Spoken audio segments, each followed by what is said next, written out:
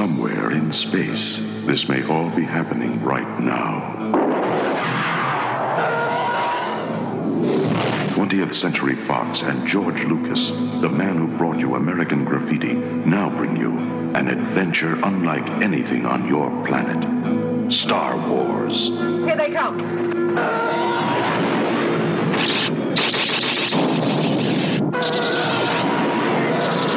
Coming in too fast! The story of a boy, a girl, and a universe.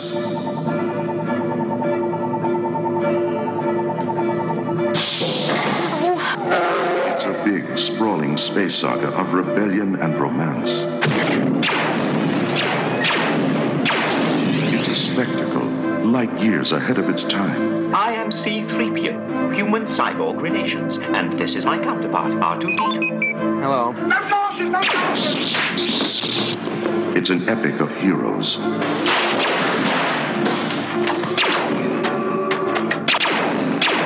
luck. And villains. And aliens from 1,000 worlds.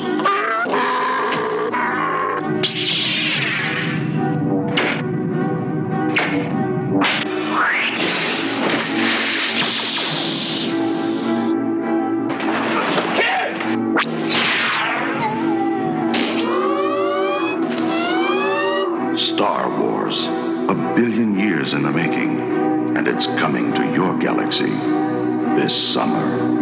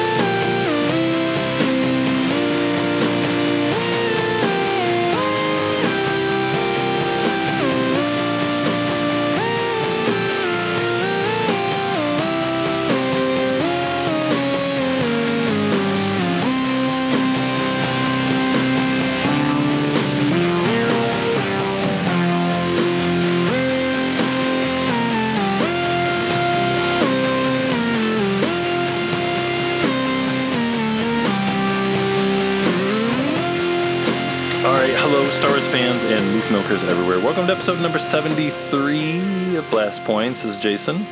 And Gabe. It's A New Hope's birthday. Happy birthday, Star Wars. Happy birthday, Star Wars. It's been 40 years. 40 years of A New Hope, Star Wars, whatever you want to call it. The whole thing. In this episode, we're talking about that movie. Came out May of 77. I was a very small baby. Gabe, do you know when you first saw Star Wars, the very first one? Was it, because I figure for me, I had to have been, I don't know, I think it was like was there a re-release in 79? There had to have been, because that was the year before Empire. So that had to have been when I saw it. I would think that's when I saw it. I don't actually remember ever seeing it in the theater, but I remember having an R2-D2 toy, and I knew of Star Wars. I think I only ever remember watching like a bootleg VHS version of it, like someone copied off of the VHS. So I don't know, but I must have seen it because I knew who R2-D2 was. So but I don't remember. It's always been there. I remember I had all the toys. I had a bunch of the figures before Empire came out because I remember really being into Empire Strikes Back coming out. I had a Darth Vader pillow on my bed.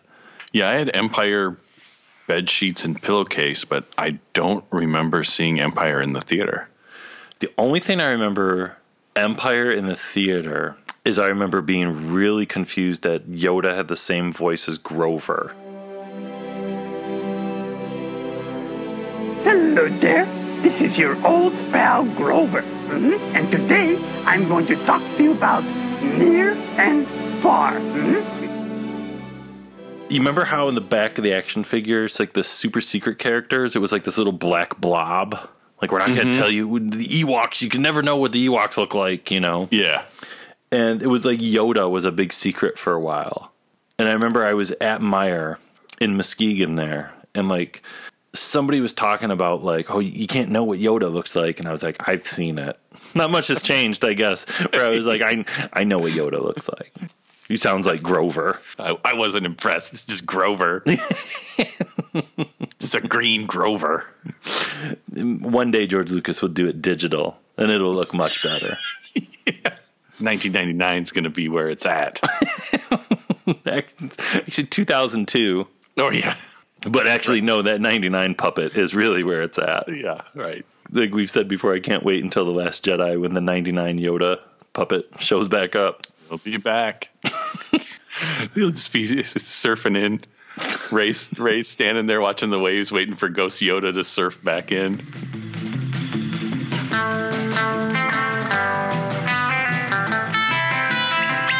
catching some waves. How he start this morning.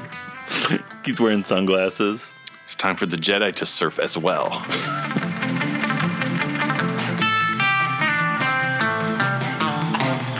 On that note, we both watched Star Wars this week. I watched it a couple different times, and we watched it in different ways. How did you watch Star Wars this week? Yeah, so I thought, since my earliest memories of Star Wars are the pan and scan VHS copy that I watched, I went and watched. I did watch the special edition, but I watched the full screen pan and scan DVD version on my old square TV in the basement. So I was thinking it'd probably been 20 years since I watched it pan and scan, because there was the THX VHS set, right? That was out before the special editions even. And like once that was out, I didn't want to watch this full screen garbage. It was kind of fun to go back and watch it that way because it had been a while. How did it look? Was there anything different or anything crazy that like was how they did the pan scan version? I mean, it was kind of how I remembered it, where whenever there's a close-up of someone's face, it's like a close-up of someone's face. People's faces are huge. But I think the funniest thing, and I remember this now as a kid watching it too, is like, I don't think I knew what anything in the crawl said until the widescreen versions came out, because you can't ever really see a full sentence because it's like completely cropped off. And by the time the whole sentence is wide enough on screen, it's so tiny. And especially on VHS, it was like, I don't think I knew what any of those words were. It was like true to the, what were you saying, how Lucas wanted to throw you into a foreign world or alien world. No understanding or no explanation. Yeah. The VHS version goes all the way where you can't read the crawl. Trying to decode, okay, there's like 3 words in the middle I can read. Somebody's a custodian. Okay. It's like, okay. Yeah, I think it's about I don't remember the janitor being in the movie. Somebody's got to clean something up. Okay, I got that. So what about you? How did you watch it? I watched, normally I'm a special edition purist. Whatever version Lucas has last delivered, that's the version I want to watch. But I watched one of the thousands of different what they call despecialized versions or something. But I really enjoyed it because it was, like you were telling me, they basically just took a 35 millimeter print of Star Wars and just kind of cleaned it up a little bit.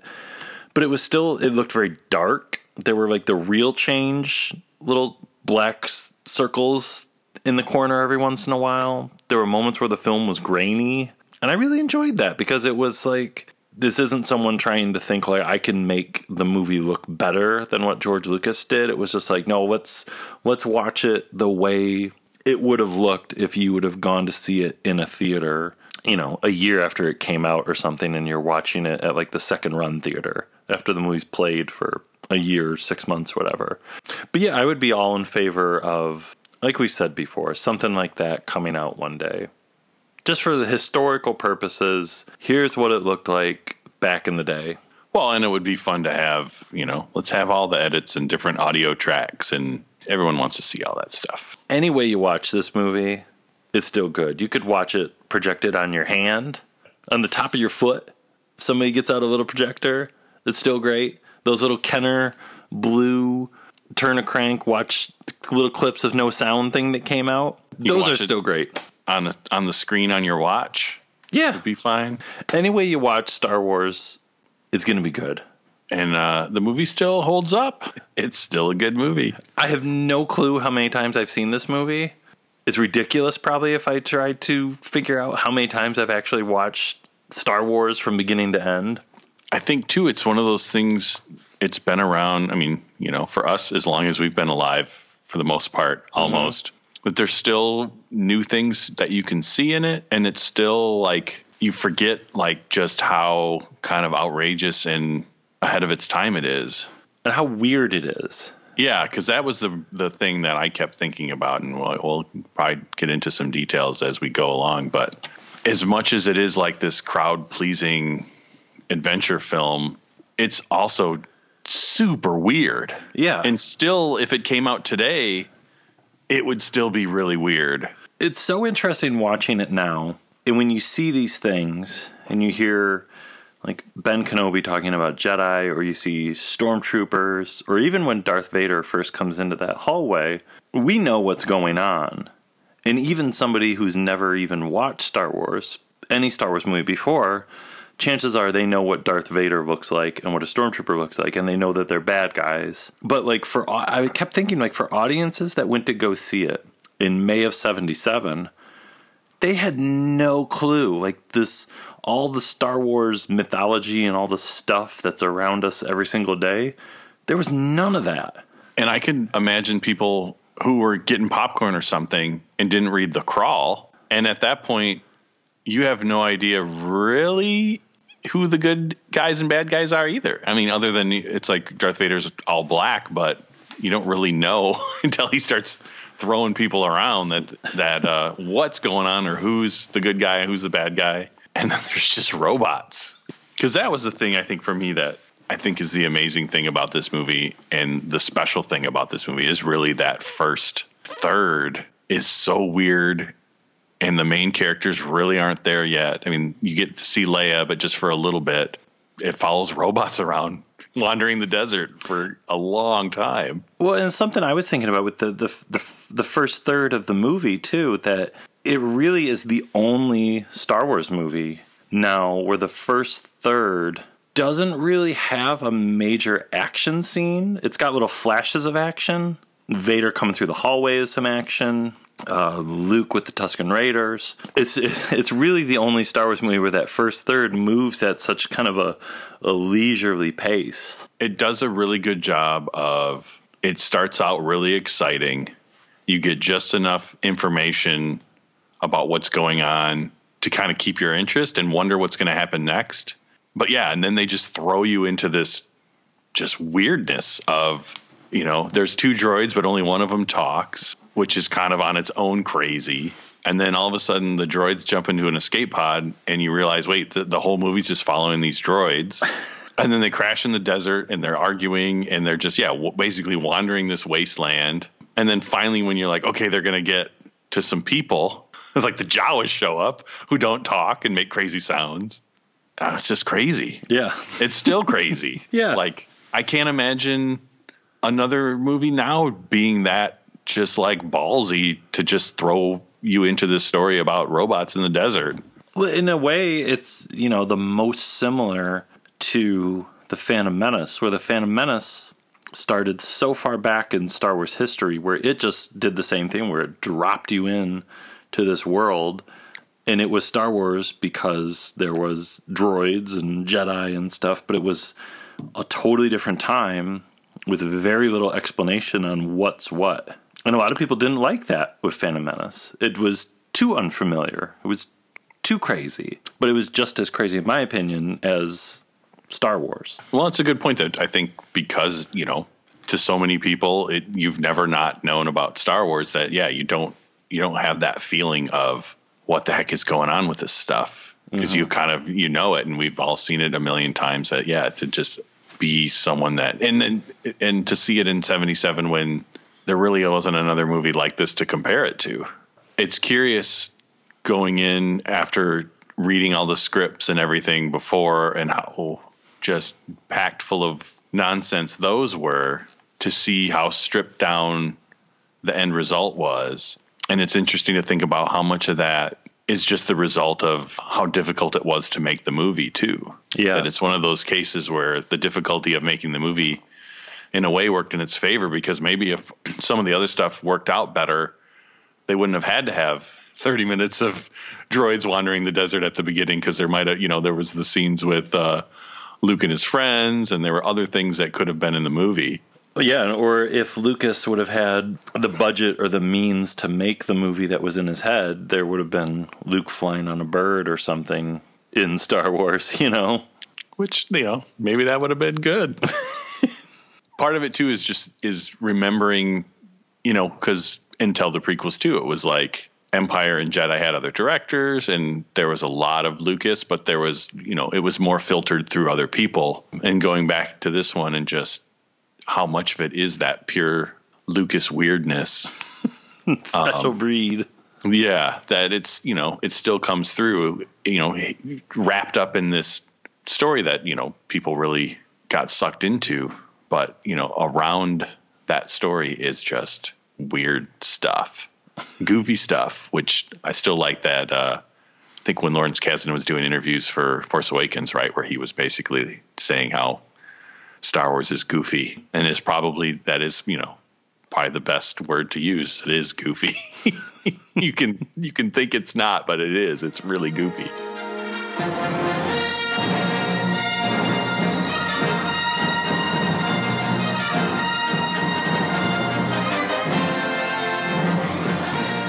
For me, like one of the first moments of real goofy when I was watching it again, and this goes right into what we were talking about before, is when Vader's holding up Captain Antilles, and Vader has that line, "If this is a consular ship, where is the ambassador?"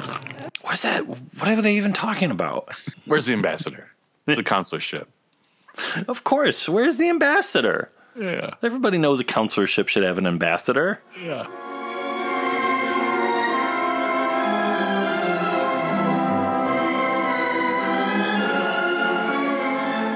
Another weird little thing I like in that whole the blockade runner part is when 3PO and R2 are in the escape pod, and you just see the little Star Destroyer circling away in the distance.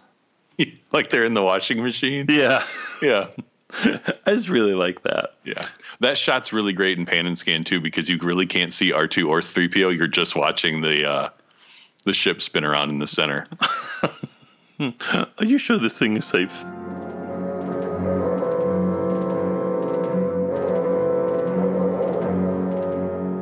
But then right after that, you got Vader's talking to Leia, and then Vader's going down the hallway, and he's talking to this one Imperial guy who has the snootiest face in the world. Yeah. I don't remember his name either. Do you? I'm sure he has a name. Yeah. Admiral Snooty face. She'll die before she tells you anything. And then he just keeps staring at Vader. He just looks really confused, but it works. And then the second guy comes out. Mr. Serious Grumpy Face? Yeah. Yeah. Yeah. Captain Grumps. I think I need to do a pan and scan version where I focus on not the main people, because I think if you just watch that whole scene of walking down the hallway where you could only see Snooty Face and not Vader, it's like a whole different movie. It's the problem. Whenever I watch Star Wars, all I can look at is Snooty Face. And I think about that there hasn't been like a sideshow figure of that guy. Maybe he'll show up in Rebels. He should. And they should make a figure of him and Grumpy Face.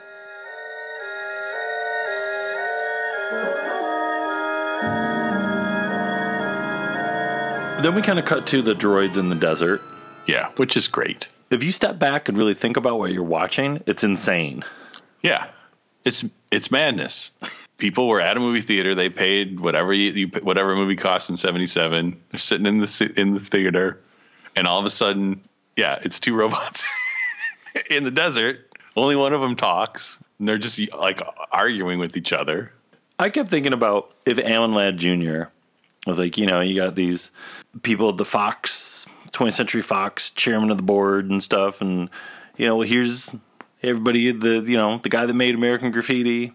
This movie's costing a whole lot of money, but we got some dailies here we can check out. So this guy's making a legit movie. And they put in like R2 and 3PO in the desert. Yeah. With probably Anthony Daniels, like, yeah, just mumbling through the suit. Yeah. I have to say, because going back and watching this again too, kind of thinking about it, not just watching it again, but thinking about it like as someone seeing it for the first time, or thinking of its 40th anniversary. It is pretty amazing, like how much Anthony Daniels did to make 3PO a character. You kind of take it for granted. It's, eight movies later, he makes you believe he's a real robot. Like, he got the motions down, the way he moves around. Like, I don't think you ever not think you're watching a robot. And then Ben Burtt, like, you do get invested in the weirdest thing you've probably ever seen. And you're like watching two robots in the desert, and you want to, you're worried about, well, what's going to happen to them? It's like we were saying that Ben Burtt should have been there at the 40th anniversary panel, because he should have, because he is, as much as John Williams is the secret sauce of Star Wars, then Ben Burtt is the salt and pepper, he's like the breading, the crispy original recipe. He gives it the flavor that you need. Yeah. He's like the crunchy stuff that the sauce can stick to. Because what would Star Wars be without Ben Burtt? Chaos. Chaos is a good. It probably wouldn't have worked, and people wouldn't love R2 as much as they do. Because I think you could be blind and listen to the movie and still be enthralled with what's going on with R2-D2 just by the sounds.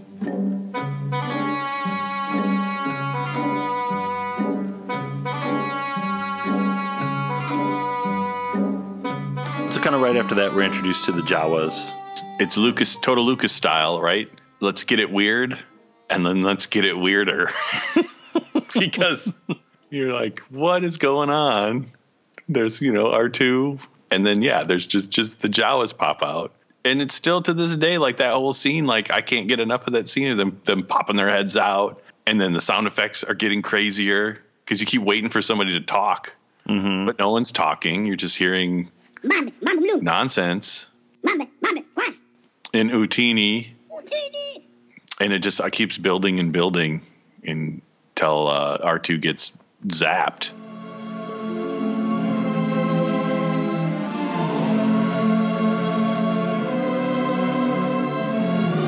Another one of my favorite little things in Star Wars is, and this is weird, this is one of my favorite moments in all 8 movies so far, is all the stuff in the Sandcrawler. Oh, yeah. When the camera's just going through the Sandcrawler, and there's a Death Star droid, there's a Gonk droid, there's weird droid sounds. There's that one weird droid that's just leaning against the wall, just kind of rocking back and forth. Well, that's kind of the thing. It's like this, instead of just being this weird freak out section, it is, but it's actually paced really well to where it just keeps getting weirder and weirder and weirder and crazier. And then, the climax is you're in this machine full of robots. And then it ends with, R2 and 3PO see each other again, and 3PO freaking out with his poem of R2-D2, it is you, it is you. R2-D2, it is you.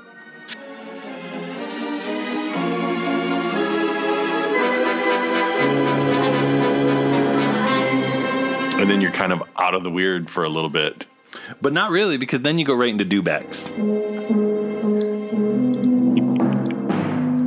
Just when you're getting over Jawas and a giant box with wheels going through the desert, now you got stormtroopers riding on giant lizard dinosaur things. Just to remind you that it's not all fun and games in the desert.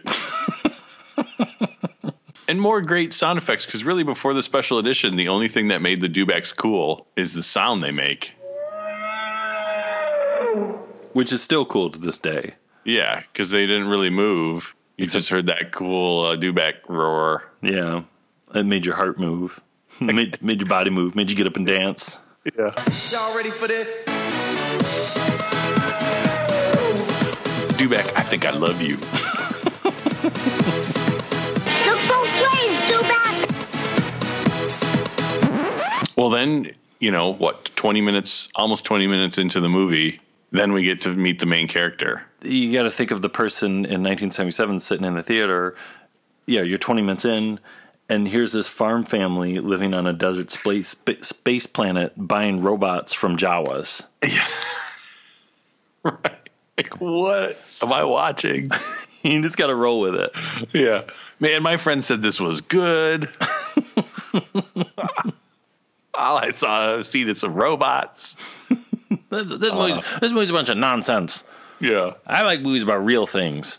But I did notice this time, I don't know why it never really dawned on me, but it's kind of neat that Luke, the main character, shows up and immediately you know his name because Aunt Beru is just telling you over and over again, Luke, Luke, Luke, Luke, Luke. So Luke. It's kind of a clever way to basically make you know who he is kind of immediately. I love Owen and Beru so much, especially Aunt Beru, but grumpy Owen. Yeah, Owen's kind of grumpy. But it does, yeah, if Beru seems like, Luke had a good life with Beru at least. I've always wanted to eat everything in their kitchen. Everything looks good. Their kitchen sounds so cool, too. Yeah. Great noises going on in there. They should sell, like, a little speaker to put in your kitchen at home that just makes Owen and Beru kitchen noises. Man, I would buy that. Mm-hmm. They need to just make that little food processor thing that she uses. Yeah.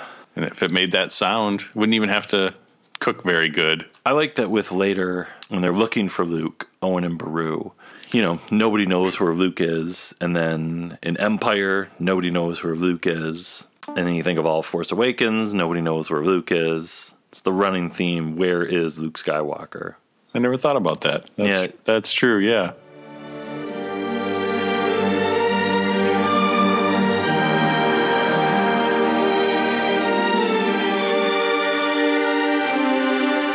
Another thing that really never sunk in just how bizarre it is too is we basically see a robot take a bath, and because there's just so much craziness happening, it just kind of all runs together, and you stop just thinking about just how absurd some of the stuff, and they're just things that you have never seen or may never see again. Because I can't think of any other movies with robots taking baths. No, mm-mm. Just nonchalantly, yeah. 3PO's in a bathtub talking to Luke. I bet you it does feel pretty good. Yeah. I might take an oil bath this week in honor of the 40th.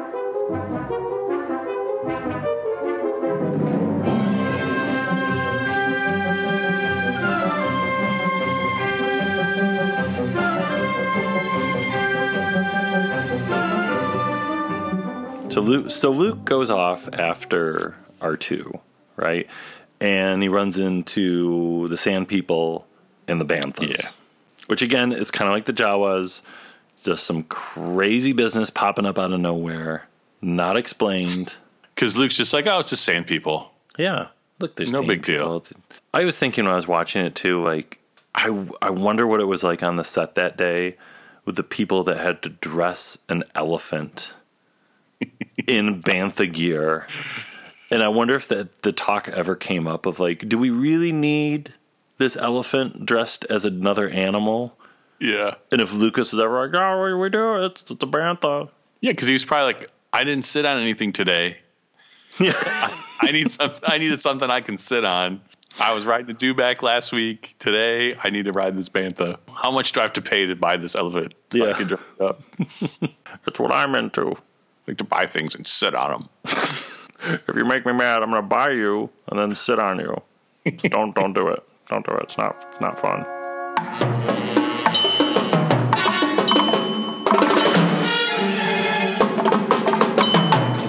I do have to say, my mind is still blown from I think it was in the Empire Dreams thing where they talk about how they didn't have enough frames of the sand person to do the roar part. Oh, yeah. So they loop it. Yeah. They just scrub the frames forward and backward. Mm-hmm. And once you see that, you can never unsee that. Yeah, but to think of how many hundreds of times potentially I'd seen the movie and it never dawned on me that that's just the same frames playing forward and backward.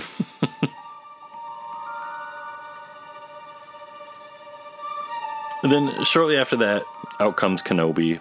And this also, Probably no surprise to people, but this is one of my favorite moments in all 8 movies, too. All the stuff with Kenobi as soon as he comes out. Yeah, it's a great part. Every single line he says is solid gold. The greatest hits. Every word coming out of his mouth is like a gold album. Platinum, double platinum. Yeah. Rest easy, son. You've had a busy day. Fortunate to be all in one piece. It's like somehow Alec Guinness knew that even before he knew he was going to get killed, he was like, I'm just going to make this one scene, make all my money in this one scene. Now tell me, young Luke, what brings you out this far? And I loved it too when Luke's like, it's just a little droid. And then Obi-Wan flashes that look at R2. Like, oh dear, I remember that guy. Oh boy. Yeah. That was Anakin's little droid. Yeah, it is kind of amazing for not potentially having any idea that there was any significance to any of this, how much Alec Guinness's eyes are like hinting at a story that you won't see for 20 more years. I don't know how long. How long? I don't know how long time is anymore. My life is like Star Wars time. Because I was actually thinking about that watching the movie again, that really it's almost like the whole movie happens in the same day. There really is no logical sense of time in the Star Wars universe when you're watching the movies. Oh yeah, I'm a firm believer of that. But yeah, time is out the window in Star Wars movies. But it wasn't like something that came later. It was like right in this first movie. If you really stop and like charted it out, it's like, it's a really long day. Well, especially if you think that Rogue One was yesterday. Yeah, and Rogue One was yesterday, right? Like, the Battle of Scarif was the day before. So then we cut to Obi-Wan's hut, which again is completely insane because he's talking about the Clone Wars and the Force, and he gives Luke the saber. It's all the meat and potatoes right there. Your father's lightsaber.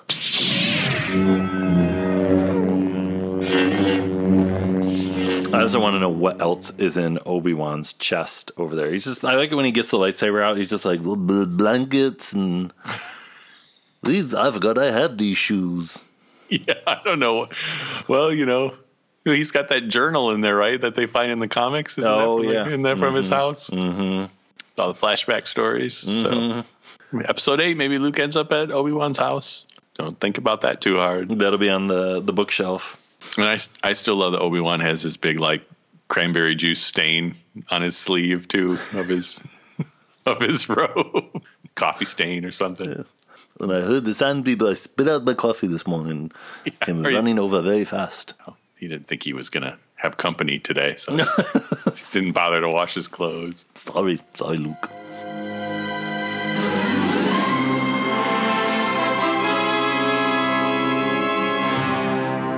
Kind of right after that, we cut to the Death Star, where we're introduced to Tarkin. Yeah, there's a lot of cool dudes at the table. Oh, everybody on there is awesome. Oh, one thing with A New Hope that I know I forgot about, and I got to think a lot of people don't think about this either, is for how iconic the opening shot is of the Star Destroyer flying overhead. You don't really see Star Destroyers anymore in the movie. Oh, yeah, it's true. Because there's the establishing shot kind of here before the Death Star, and then you see 2 kind of in the distance chasing Han when they're everybody when they're in the Falcon, and that's kind of it makes Rogue One I think cooler in a way that they went through so much trouble to remake the New Hope Star Destroyer because you really don't see the New Hope Star Destroyer much in A New Hope. Yeah, I never thought of that, but it's true. Because whenever everybody thinks of Star Destroyers, they just think of the ones in Empire and Jedi because they kind of, they redesigned them. And that's the one you see so much in those 2 films. But yeah, you go back to this and really other than the opening shot, the Star Destroyers are barely in the movie. You think you see them a lot. Like if somebody woke you up in the middle of the night and was like, are there Star Destroyers in A New Hope a lot? You'd be like, of course there are, but yeah, it's really not. Mm-mm.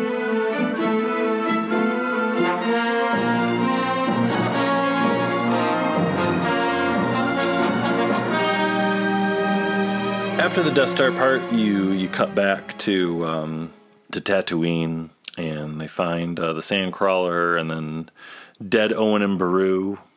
And every time I watch that part now, I can't help thinking about how usually I'm so crusty with Star Wars movies recycling music from other Star Wars movies. Like as much as I love the Droid Factory and Geonosis part, the music in that, I'm always just like, oh, why? Why can't they do another special edition where John Williams rescores the Droid Factory? Yeah. And it's not like Yoda's theme when Padme is running on the conveyor belt. But now I just think about how great that piece of music is in Force Awakens when Luke finds the bodies of Owen and Beru. Yeah, because that's the one they use, when Rey gets the saber, right? Yeah.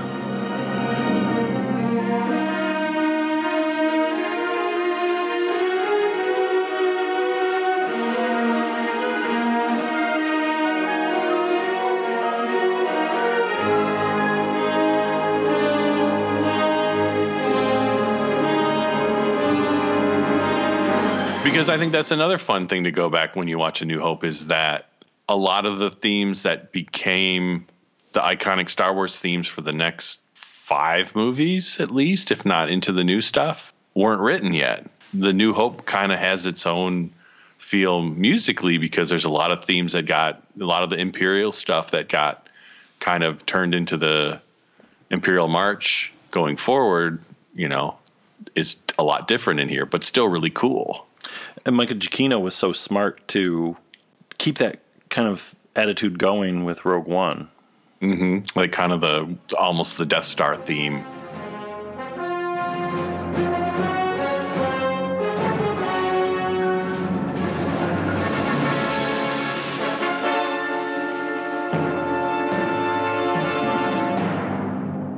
Yeah, so then kind of shortly after that, we head to Mos Eisley, to the cantina.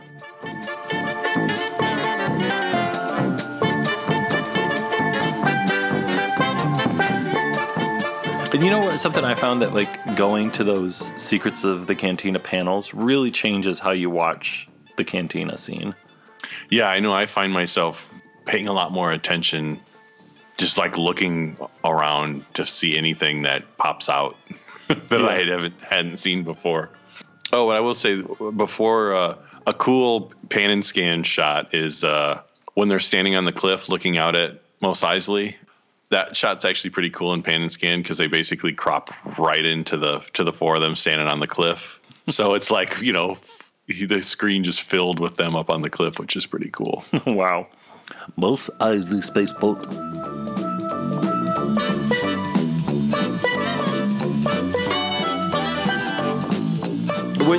What would be your favorite weird alien from the cantina? I do like the forearm gas mask alien. Mm-hmm. I always liked I was really happy when they made the action figure for that one. I don't know. They're all so good though. What about you? I really like Hammerhead. Yeah, Hammerhead is great. I love his little sound he makes too. But I also like Devilman and I like Werewolf Man. The little bug guy trying to get a drink at the bar is great. Yeah. Mm-hmm. He wants it so bad. Yeah, he's so thirsty.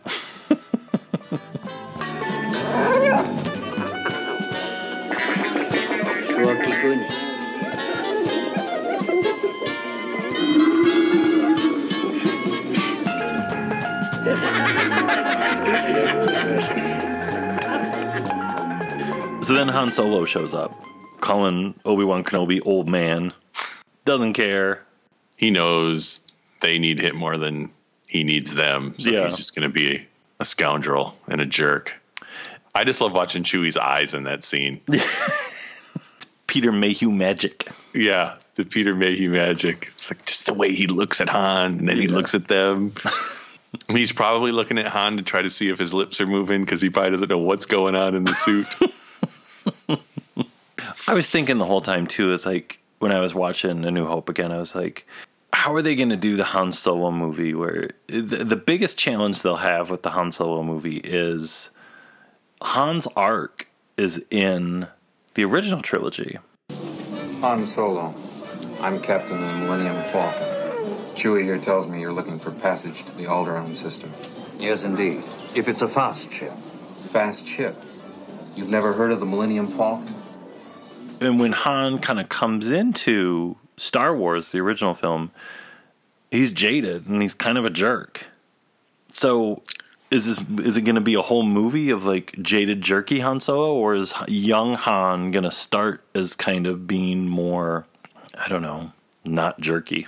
You know, I hadn't thought of that. That's a really good point, because it is almost like the Han Solo movie is the prequels, where instead of Anakin starting as the kindest boy in the galaxy and turning into Darth Vader, is Han going to be like this sweet kid that just has a hard life and turns into a jerk?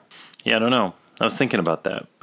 Because, what else would they do? Like, he can't end the movie as this cheerful guy, right? I don't know. It'll be interesting. And it will be. There were those spy set photos that came out last week that looks like part of the Han movie is going to be on a desert planet. Yeah. Though it could be Tatooine. I hope it is Tatooine, or if they want to get crazy, Jakku, because it would be really strange to have a third desert planet in Star Wars so soon. But man, yeah, if it's Tatooine, and they haven't said Jabba's going to be in the Han movie, but I kind of don't see how Jabba can't be in it. Mm-hmm. By the end of the original 3 movies, it seems like, Jabba was a big part of Han's career.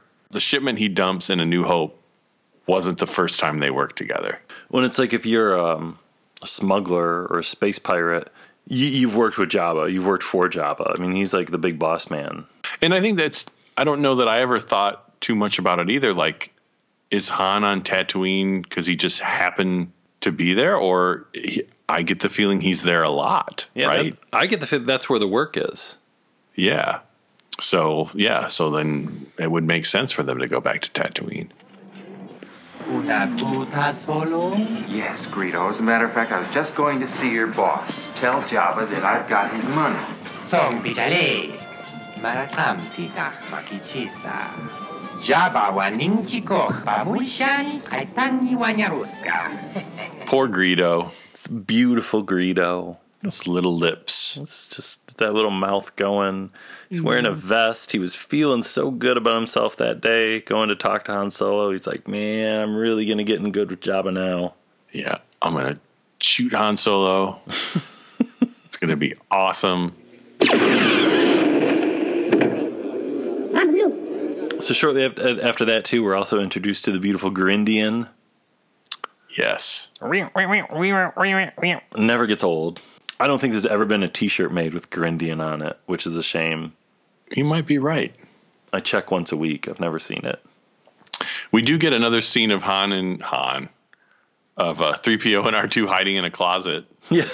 They tend to do a lot in this movie. And it was weird watching like an old version and not having the special edition Jabba scene in it. Well, what's weird, and I didn't notice this, and I'm sure this probably people noticed this and it bugged them the first time, but how much there's a huge chunk of the Han Jabba dialogue is exactly the same as the Han Greedo dialogue. Yeah, I mean, that's the complaint that's completely valid that I always read is there's absolutely no reason for that scene except just to have Jabba in there.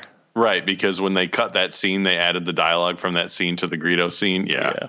But it's still fun. And I was having fun going back and just watching Jabba grow over the years from 97 Jabba to DVD Jabba to Blu-ray Jabba.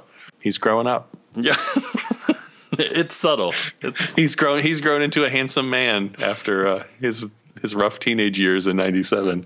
One day my wife was looking at the internet and she found somebody posted a picture of strictly 97 Jabba and the Jabba of which no one speaks anymore. And she showed it to me and she's like, what is this? And I was like, yeah, that's phase 1 of digital Jabba. And we were freaking out. See Jabba, can you believe that Jabba is real? Anything is possible now. Yeah, it's like, oh man, I can't wait in 2 more hours we'll get to see this Jabba again. Yeah, or me, I went 11 times in 2 days. Yeah, and like I'm sure that was the high point. You're like, okay, here comes the new stuff. All right, there's Jabba, yes. Start to sweat. Ooh, yeah, your palms get all sweaty. Yeah, I'm all energized. All right, let's go. I can't go to the bathroom now. Jabba's about to come on. Yeah. Have you seen Jabba yet? Technology at its highest. Yeah, it's amazing. Solo, la familia Solo. Right here, Jabba. Been waiting for you. One part, though, right here, which I honestly did not know this until recently, and I have to thank our friend Andy, the droid builder from this, my friend from work. I never noticed R2-D2 walking down the stairs before they get to the Falcon. And that is insane, and I'm so glad that I know that it's there now. Because I think I was always like, oh, look, there's the Falcon. And I didn't think to watch R2 somehow walk down the stairs. I'm glad that Kenny Baker survived that. That you know, we still had another good 40 years of Kenny Baker after that scene, because that could have been the end right there. And have you ever noticed the weird blue droid? You know what's weird? With the tank tread legs? Yeah, I noticed that for the first time when I watched whatever version I watched. And what's up with that droid? Yeah, where's the toy of him? Why isn't anyone dressing as that at Celebration? There's 2 years left to get ready. Yeah, the droid builder guys better get on the ball and start making that blue football head tread droid. Yeah, I might have to do some research this week and figure out what does Wikipedia have to say about that guy? Like, how many comics was he in?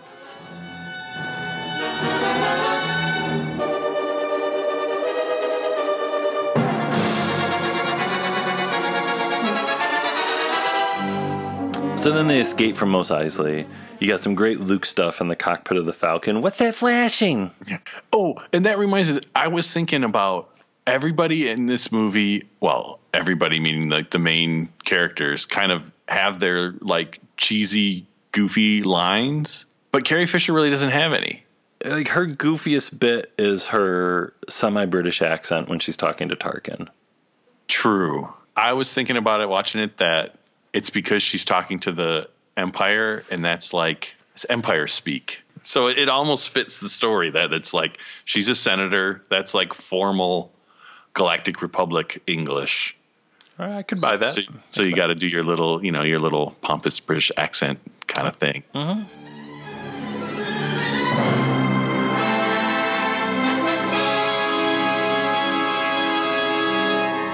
Shortly after that, we're introduced to the Death Star sound.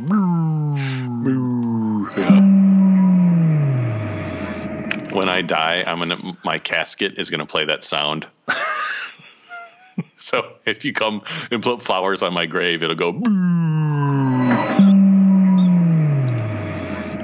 I love that sound. That should be like your phone, your ringtone. I would need an even bigger phone with like a subwoofer in it. That would be to get on that. After that, you got Luke training on the Falcon. Just good stuff. Yeah. Obi-Wan gets heartburn. Go on with your lessons.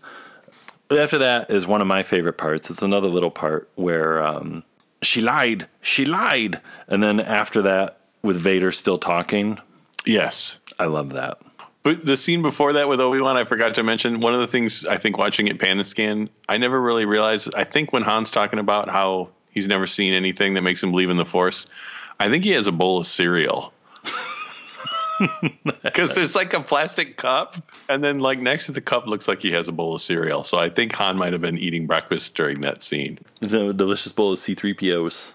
Yeah, I think that must have been it.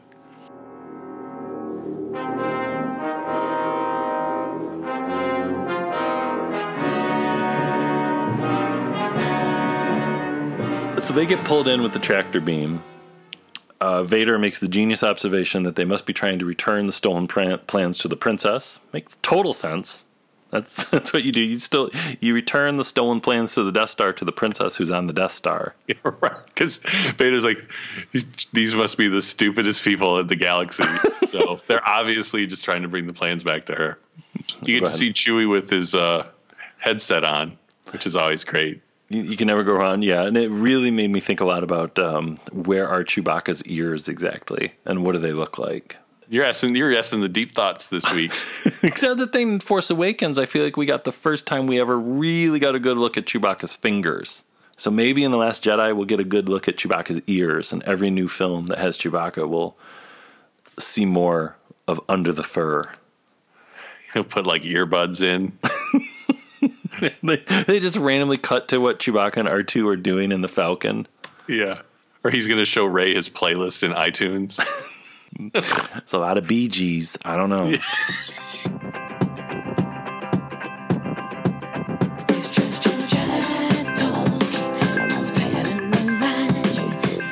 Don't judge me. Yeah. Yeah, he probably, I would imagine Chewie listened to a lot of Bee Gees. Yeah, he's like, I like the disco stuff and the pre-disco stuff.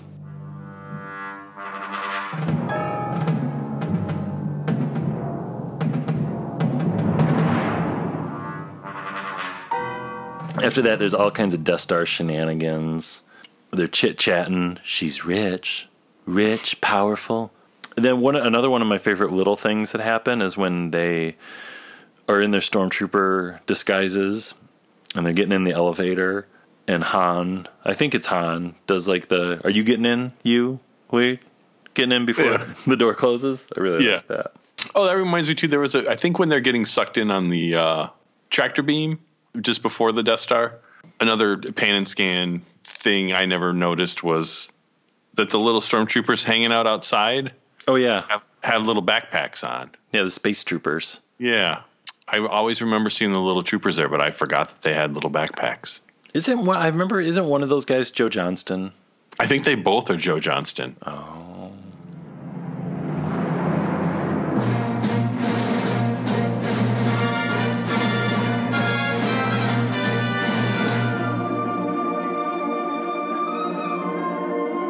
So they go to rescue Princess Leia after that. There's the shootout. Which I think the shootout's another spot where the movie starts to just get weird, because it's definitely, I think, a Lucas moment where it's not like necessarily just a shootout because the story calls for a shootout. It's kind of this weird editing, flashing lights and colors, tone poem, just weirdness. Yeah. Because it starts out like, okay, they're breaking in and they shoot a couple guys, but then it just becomes, even as a kid, I always thought that part was ridiculous, where they basically are just shooting anything that's on the wall. And there's like 6 different shape sensors that they're just shooting everything. I don't think I figured out what they were shooting at until I was like in my 20s. I think for the longest time when I was a kid, I thought that was like a bug on the ceiling or something. Because they're just shooting everything. Yeah.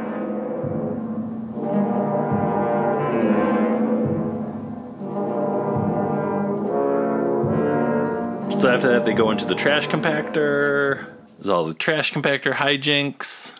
They get out. They're all wet. They're putting on their original clothes, but they keep the stormtrooper belts, which is something I always like. You got Kenobi sneaking around the Death Star, like Rey sneaking around Starkiller Base. I always like sneaking Kenobi. Mm-hmm. Real sneaky. And then you got the Obi-Wan Vader duel. It's awesome watching that now. I find, even especially after the Rebels Twin Sons episode, because like the whole time I was watching the Obi-Wan Vader duel, I was just thinking about Twin Sons.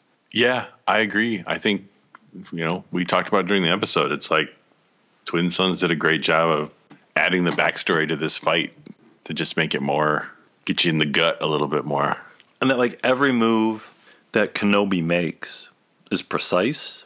It's like calculated, and he knows exactly what he's doing during that fight. This fight is really pretty wild in pan and scan, because when they crop it in close, it's almost like the Dooku Anakin in the Dark Attack of the Clones fight. Oh man. Because they can't quite fit both of them and the sabers, so a lot of it is just like full screen sabers just swiping by and things. Oh wow.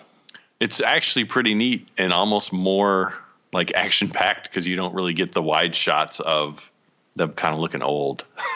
It's just like, full on flashes, and I don't know. It was really cool. I also really like that all those stormtroopers, when the Vader Obi-Wan fight's going on, that they're like, hey, let's go check this out. This is some wild stuff. Yeah. Well, they're probably like, oh, I guess that thing on his belt works. Because if you think about it, right, with Rogue One, he did all his crazy Jedi business by himself. There weren't stormtroopers with him when he was chopping everybody up and throwing them around. It was kind of like, he keeps the Sith stuff to himself. Which makes total sense.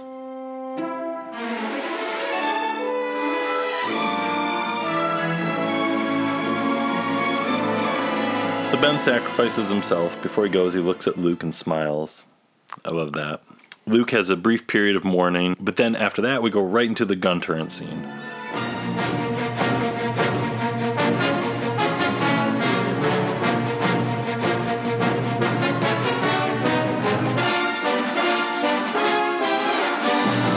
Which is so awesome.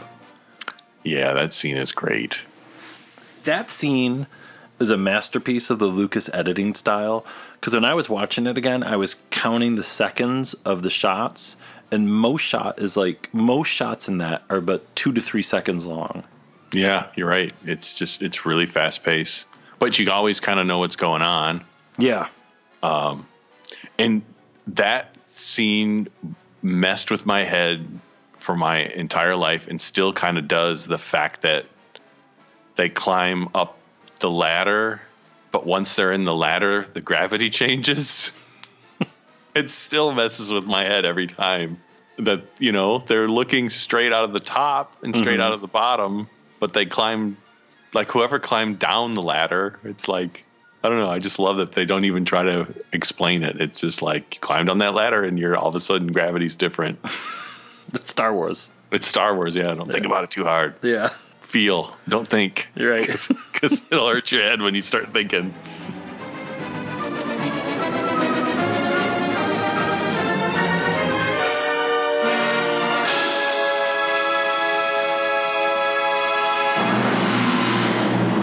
So kind of right after that, they fly straight to Yavin.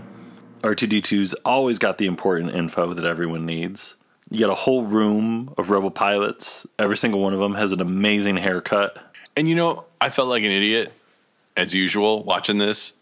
That establishing shot of the temple, like that first shot, I never noticed that, like, Han and Leia and R2 and 3PO and Luke and Chewie are standing out there. Oh, really? Oh. I never noticed that they were out there. No? I think I was always looking at, like, the little guys, like, walking in. And I never noticed that they were all standing down there. So what do I know? If you would have watched the Blu-ray of that, you'd have been like, oh my God, they added that for the Blu-ray. Yeah. I love when Dodonna's going over the plans and he's talking about the Death Star's weakness. I love hearing that now and just thinking about Galen Erso. Yes. Stardust and him putting the tiny little flaw in there. Yeah, Rogue One did a good job. Mm-hmm. I like, too, going back and watching this, too, that I think right in Rogue One, when they get to Yavin, they fly under the red planet to get to. And in New Hope, they're always flying under that red planet. Is that a Yavin? Or are all them?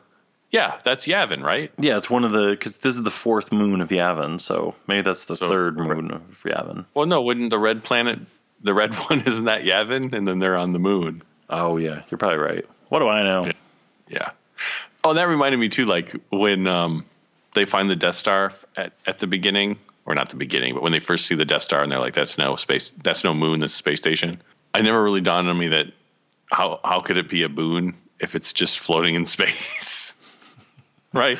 I think sometimes, moons and the talk of moons in Star Wars gets a little fuzzy. Because a moon usually means it's orbiting, a planet or something, and this is just a ball in the middle of space. Yeah, if somebody asked you, where does the end of Return of the Jedi take place? You say Endor. Well, actually, it's the forest moon of Endor. Well, is that like, are they on Endor or are they on the moon of Endor? It's true. And even Hoth, like they say that's the 12th planet in the Hoth system. Well, they're just part of the Hoth system. But are they really on Hoth? I don't know. Yeah. Again, Star Wars. You get crazy thinking about these things. Remember, concentrate on the moment. Feel, don't think. Use your instincts. I will. May the Force be with you. Another one of my favorite little things is when Vader is talking to Tarkin and he's like, this will be a day long remembered. And after he's done talking, Tarkin's face. Because it's literally like, dude, I don't know what you're talking about. Yeah, I got business to take care of, and you're just talking nonsense. You're going to start talking about pod racing in a minute, and I just don't want to hear that story anymore. I've heard it. Yeah. Ben Quadraneros. Yeah. Boonta Eve, I know. Yeah. I know all about it. I forgot to bring this up, but I'll bring it up now that I still can't get enough of the Vader suit in this movie and how much his helmet looks like it is just carved out of wood and painted with a 10-year-old paintbrush. I'm still, as much as I loved Rogue One, a little disappointed that Vader's helmet looked so good, because there's just something about the New Hope rough helmet that just adds to the charm. Which, maybe that's Rogue One's explaining he just had a big fight. He hasn't had time to go back to his hot tub and get cleaned up.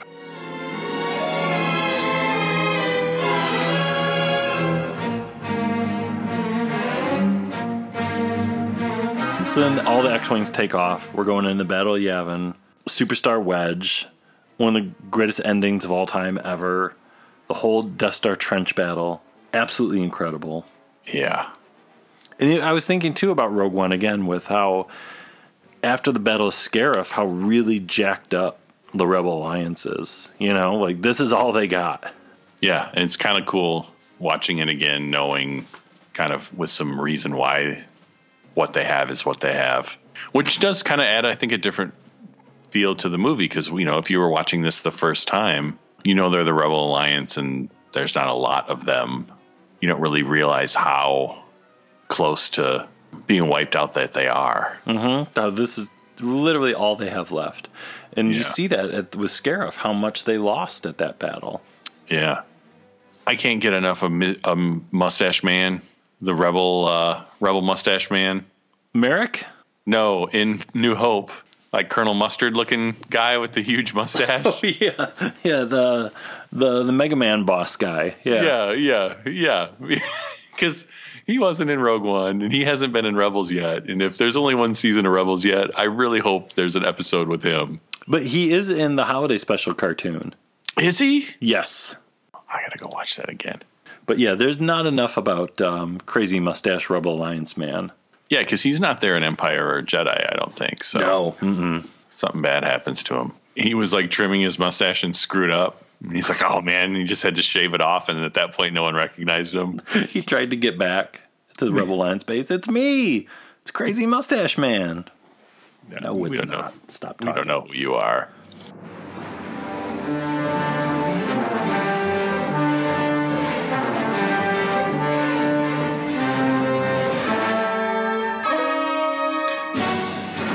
So it's fascinating, too, when finally at the end of the battle, when Vader starts closing in on Luke, and, the Force is strong with this one. Not only is that the moment where everything changes for Vader, and the rest of his life basically is trying to get it back together with his son, and, he starts disobeying Palpatine. But I couldn't help thinking, too, do you think he recognizes R2? At that moment? Or do you think that's just another astro droid? But you'd have to think that Anakin, of all people, would know that that's R2-D2.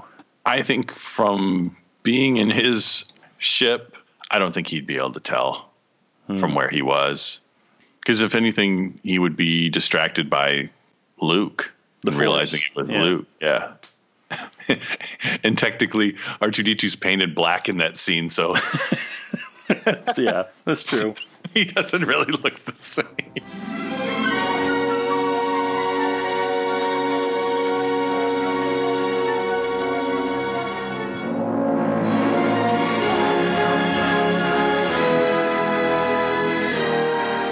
Almost seems like he wouldn't even... It was, probably the time drifting in space for however long it took him to get picked up, that he probably comes to terms with that's potentially Luke. He's got a lot of time to think. I don't know. I love all that post A New Hope. I love that obsessed Vader figuring out that Palpatine lied to him all these years later, that he didn't kill Padme. Yeah, and that his child is still alive. And his child is so similar to what he used to be, because he would see Luke in that X-Wing blowing up the Death Star, and it would remind him of Anakin Skywalker, the hero of the Clone Wars. And little Anakin blowing up the Trade Federation ship. Mm-hmm. Just all came rushing back to him. Captain Panaka. Jam the doors! Kitster, Wald. Yeah. the game of ball he never got to play on Tatooine. Sebulba. Sebulba! Yeah. Watto, yeah. Chip, that's a solid Watto. cover. Yeah. Little Annie, don't be sad, little Annie. You should go talk to your son. Tell him you're sorry. I had a son, Annie. I did. He said one day I don't like you anymore, Watto. That's why I wear this hat. Yeah, his son, that was the last thing his son gave him before he left. His little hat. Well, someone needs to do a fan edit of Vader just spinning and then remembering everything that happened in the prequels in between spins.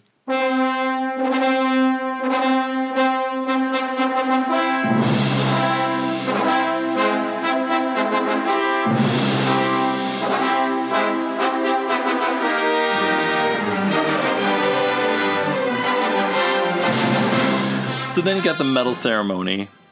You got a room full of pilots, which is interesting. It's like, wow, Rebel Alliance has a lot of pilots, but what? No ships then, maybe. Yeah, it must be that. Yeah, they doesn't have enough ships. Yeah. Oh, and that with the, I was just thinking with the, because R2's all beat up and Luke's all sad. That was the whole, when I was thinking about how it all happens that one day, like the scene before the battle where Luke's like, that little droid and I have been through a lot together, but really it's like he met him the night before. That's true. But Star Wars time. It's Star Wars. Don't think about it. Star Wars. Yeah, don't think about it. Just look at the Wookiee. Yeah. Keep your eyes on the Wookiee. Keep your eyes on the Mayhew eyes.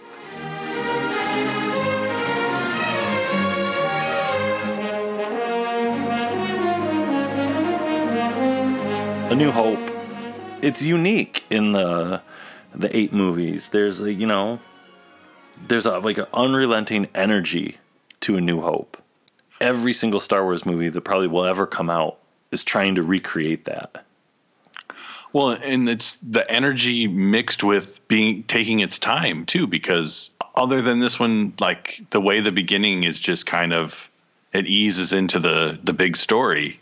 They haven't been able to do that again either, because there's so much story to tell now that everything's kind of, you want to cram in as much as you can because it's a Star Wars movie. Or this one just took its time getting to the meat. And then once it hit its stride, it's just relentless, nonstop excitement.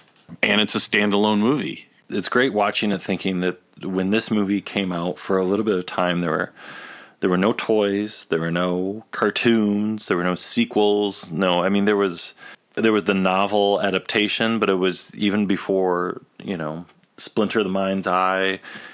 There was just this one, for a little while, there was just this one movie. And that was all the Star Wars there was. But yeah, it's been 40 great years, and I'm sure in 40 more years, people will look back to the olden days when Star Wars started. And we get to the 80-year anniversary. Watching it on our crystals.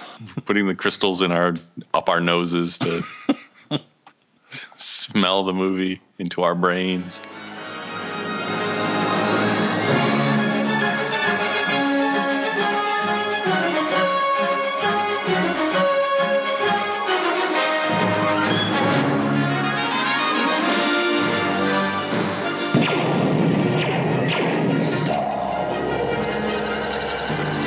Star Wars, the galaxy's most popular movie, is great family entertainment.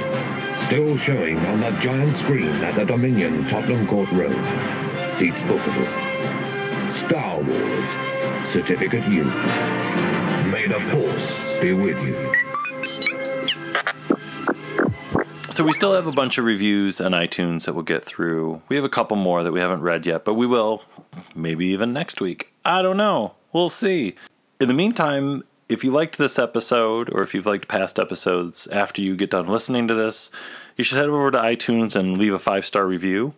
And if you do that and you write something, we'll read it on an upcoming show. And these last points, too accurate for sand people. Only Imperial stormtroopers are so precise.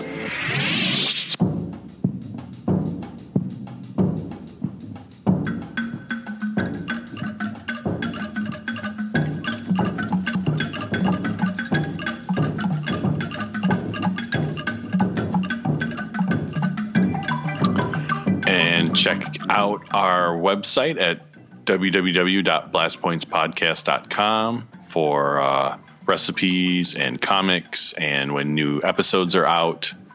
And check us out on Facebook, Instagram, Twitter. I think that's everything. I think so. And on blastpointspodcast.com, there's the link where you can get your own Blast Points t-shirt. You can look cool. You can wear it out in public and talk about Blast Points. Answer questions for us. You'll say, yes. What is that? And you'll say, I don't know.